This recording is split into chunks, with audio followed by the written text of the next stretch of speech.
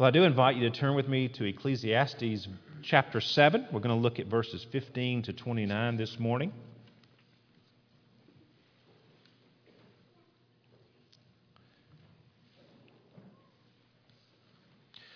Ecclesiastes has some challenging passages, and this is one of them.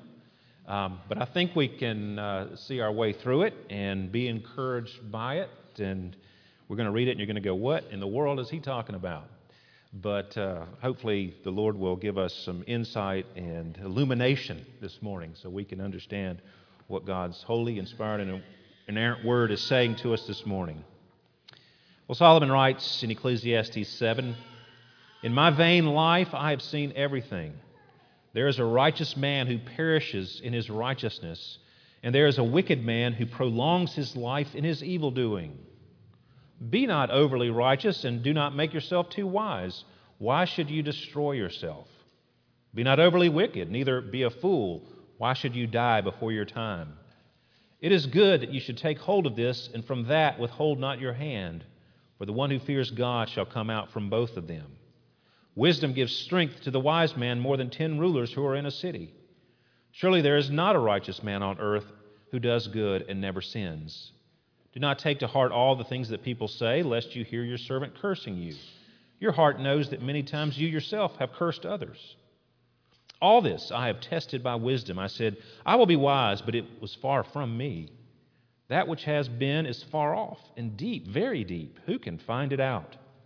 I turned my heart to know and to search out and to seek wisdom and the scheme of things, and to know the wickedness of folly and the foolishness that is madness. And I find something more bitter than death, the woman whose heart is snares and nets and whose hands are fetters. He who pleases God escapes her, but the sinner is taken by her.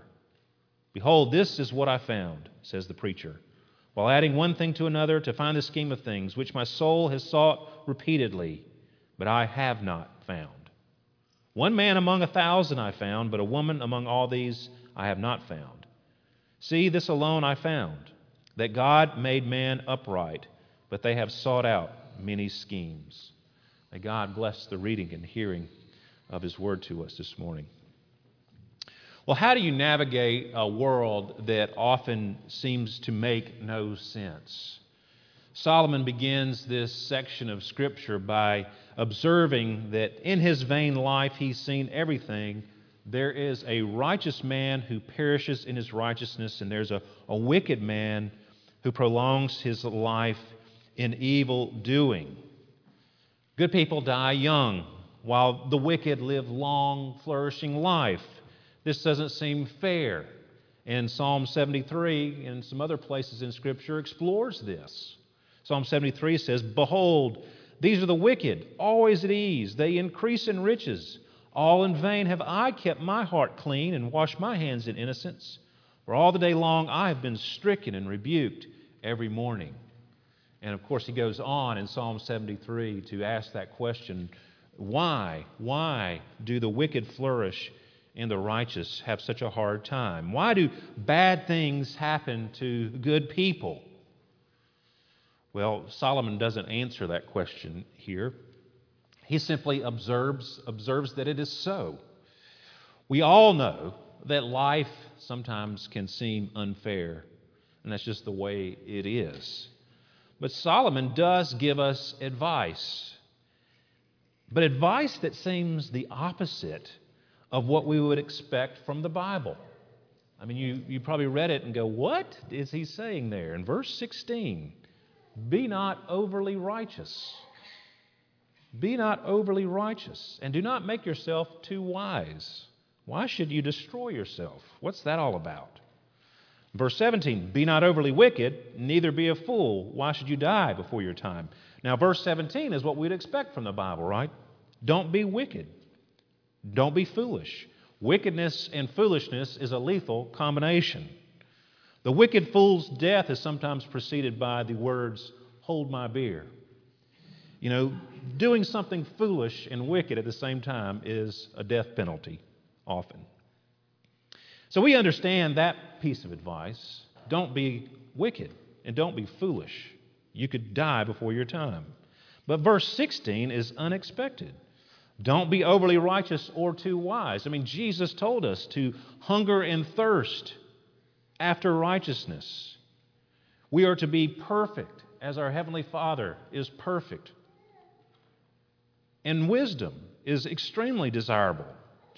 You can got entire books on wisdom being promoted in Scriptures. Proverbs 8:11, wisdom is better than jewels, and all that you may desire cannot compare with her.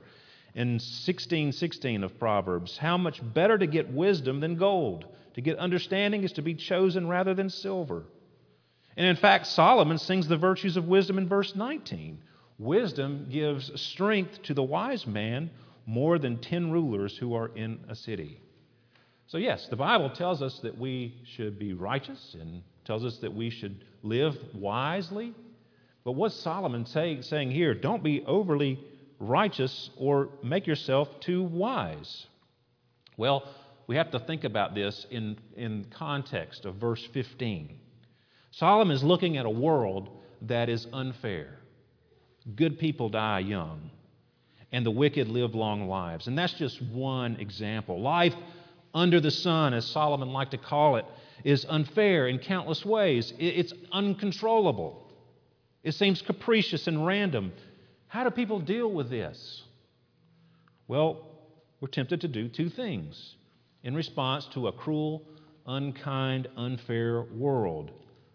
First, we seek to be overly righteous or too wise. And I want to look at both of those things, those two parts of this first piece of advice that he gives us. Look at them in turn, and then look at the third way he gives us. Or we can think of it this way. He gives us two negative commands, and three if you add in verse 17. And then he gives us a positive.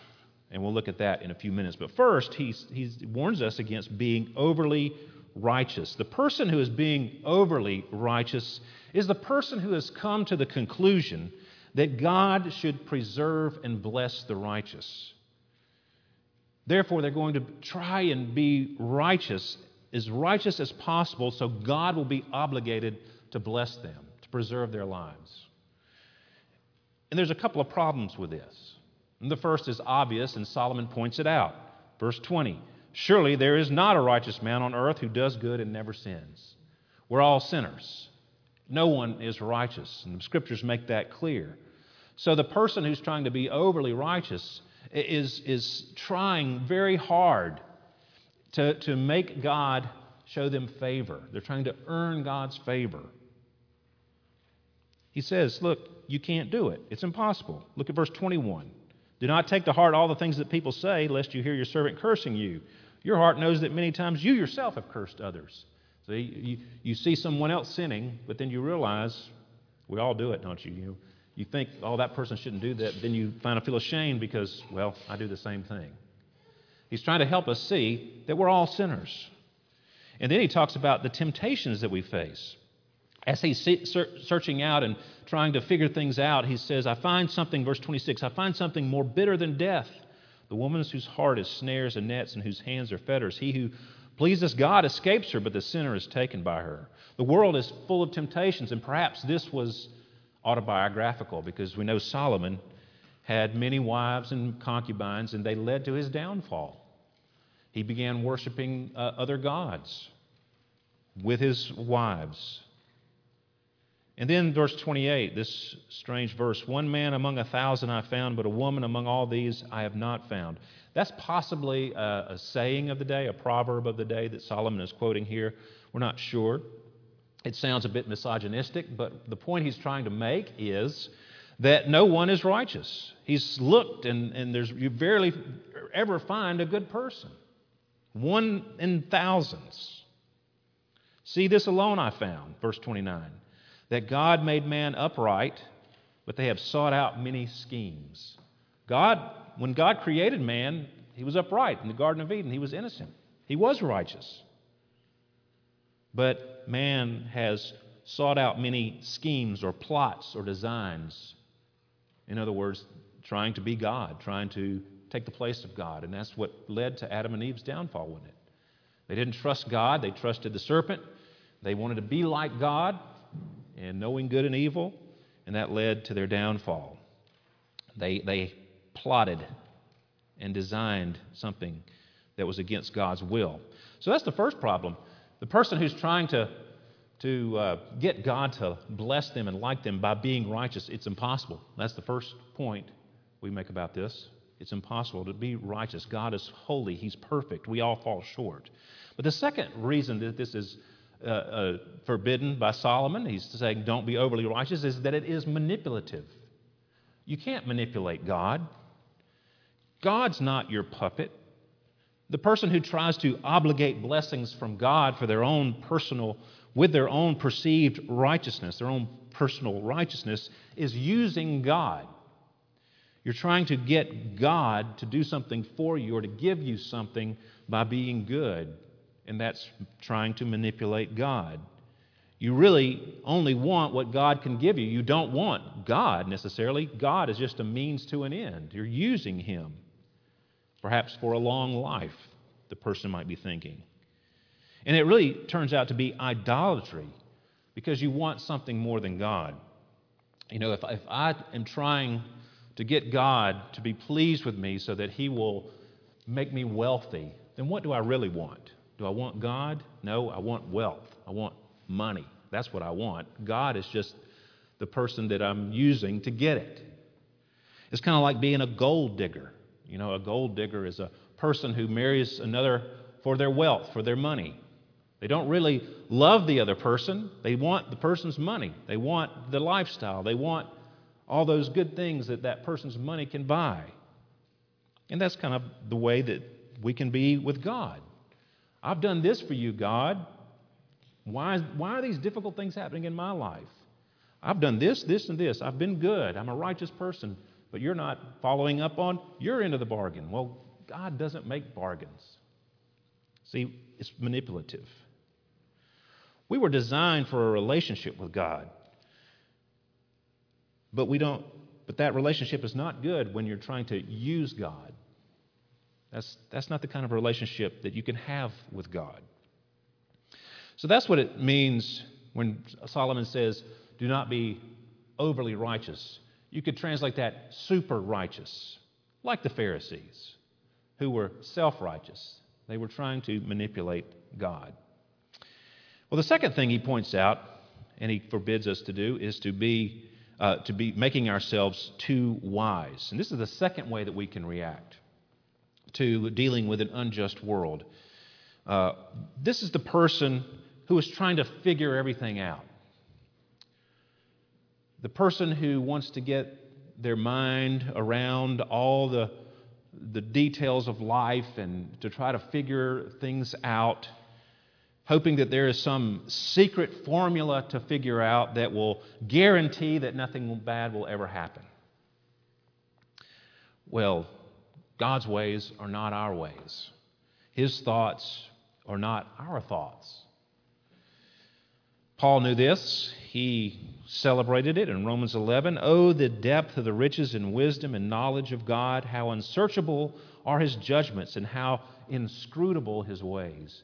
You can't examine them and scrutinize God's ways. For who has known the mind of the Lord, or who has been His counselor? Or who has given a gift to Him that He might be repaid? See, Paul's talking about manipulating God there. You can't do that. And Solomon knew this. Look at verse 23. All this I have tested by wisdom. And this is Solomon, y'all. Solomon, the wisest man on earth. All this I have tested by wisdom. I said, I will be wise, but it was far from me. And if it was far from Solomon, it's far from you. That which has been is far off and deep, very deep. Who can find it out? I turned my heart to know and to search out and to seek wisdom and the scheme of things and to know the wickedness of folly and the foolishness that is madness. He tried. He tried to get his head around it all. And he says, it's beyond me. It's beyond me. It's past finding out. Verse 27, behold, this is what I found, says the preacher. While adding one thing to another to find the scheme of things, you can see him trying to piece it all together to make sense out of this world. My soul has sought it repeatedly, but I have not found. Solomon failed to find it with all of his wisdom. And if Solomon couldn't do it, neither can you. See, why do bad things happen? Sometimes there's no answer. We do have a wonderful promise as believers that all things work to the good for them who love God and are called according to His purpose. But we often don't know exactly what God's purposes are in the moment. We know the ultimate purpose He has. He's conforming us to the image of Christ, and He's got a future for us, a future that is filled with hope and blessing, and sin-free and trouble-free. But what happens between now and then is God's call, God's decree, God's purposes being worked out. It's always good, but sometimes we don't see the good in this lifetime. And I think when we get to heaven and that wonderful moment where we are with the Lord, we will go, oh, aha, I get it now. I understand. I fully believe that's how we will enter heaven and come to the Lord, and it will all make sense. Even the most random, unjust things that we see in the world, it will just make sense. And then he goes, after he says, don't be overly righteous, don't make yourself too wise. Why should you destroy yourself? That's a pretty extreme statement. Why should you destroy yourself? Well, if you are trying to manipulate God and peer into His decrees, then it is self-destructive. It's not something that you can do. It's only going to frustrate you and lead you to destruction. And that word destroy is often translated desolation. So it's not just a sense of self-destruction, but it's a sense of abandonment. Like, a desolate place is a place where there is nobody living. It's lonely. It's a desert wasteland. And that's the picture that Solomon is painting. If you're trying to manipulate God, or you're trying to somehow out-scheme God, you're going to end up abandoned, desolate, and you're going to self-destruct. Well, that's the negative terms. Those are the temptations that we sometimes face in dealing with our world, in the injustice of it, the unfairness of it. But he does give us a positive in verse 18, and that is to fear God. Don't be overly righteous, don't be too wise, don't be overly wicked, and don't be foolish. But, as verse 18 says, it is good that you should take hold of this, and from that withhold not your hand, for the one who fears God shall come out from both of them. Now, that's a kind of a confusing sentence. What is this and that? Take hold of this, and from that withhold not your hand. I believe it's the two pieces of advice that he gives in verses 16 and 17. Take hold of my advice is basically what he's saying. Don't be overly righteous. Don't make yourself too wise. Don't be overly wicked and be foolish. Take hold of this, and from that, withhold not your hand. Grab this advice out of the fear of the Lord. Fearing God, that's the positive. And when we talk about fearing God, we're talking about having respect and awe for God, to acknowledge Him, to trust Him, trust His plan, and especially trust His provision for us in Christ. Listen to Him. If you fear God, that means you have a respect for Him, a respect for what He has revealed of Himself, a respect for what He's doing in the world and what He's promised to us. You're acknowledging Him in everything. That's the fear of the Lord, and as we read in our call to worship, the fear of the Lord is the beginning of wisdom. See, we do need wisdom, and we do need righteousness. Our lack of righteousness and lack of wisdom is self-destructive. We are unrighteous, therefore we're liable to eternal damnation. And we are not wise to navigate this life. We need some righteousness and wisdom outside of ourselves, not something that we generate ourselves, because we can't do it. We're already unrighteous, and we're not very wise. But God has provided that for us in Christ. And that's what we're celebrating, isn't it, at Christmas, that Christ came to us. Christ, our righteousness. In 1 Corinthians 1, Paul says, God chose what is low and despised in the world, even things that are not, to bring to nothing things that are, so that no human being might boast in the presence of God. And because of him, you are in Christ Jesus, who became to us wisdom from God, righteousness, and sanctification and redemption, so that it is written, let the one who boasts, boast in the Lord.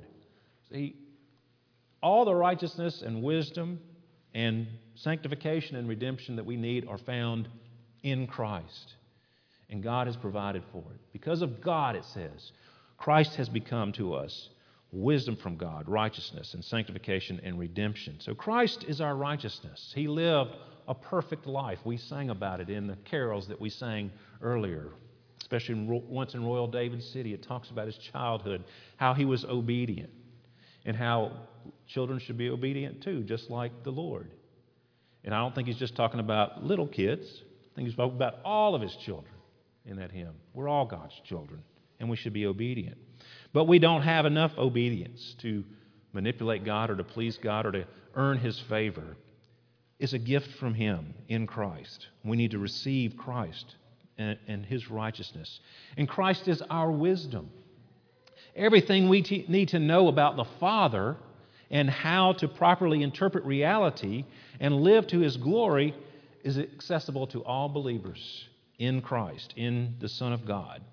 Matthew Henry says, the treasures of wisdom are hidden not from us, but for us in Christ. That's where the true wisdom lies, in Christ.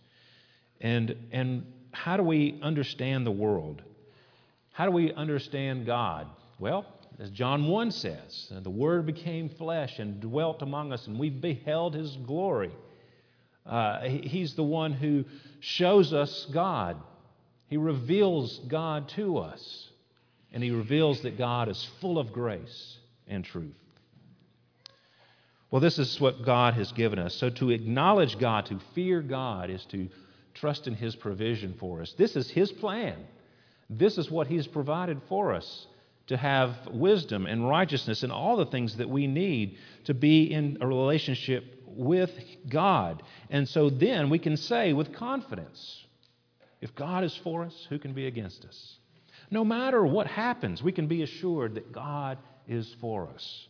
As Jesus said, I give them eternal life, and they will never perish, and no one will snatch them out of my hand.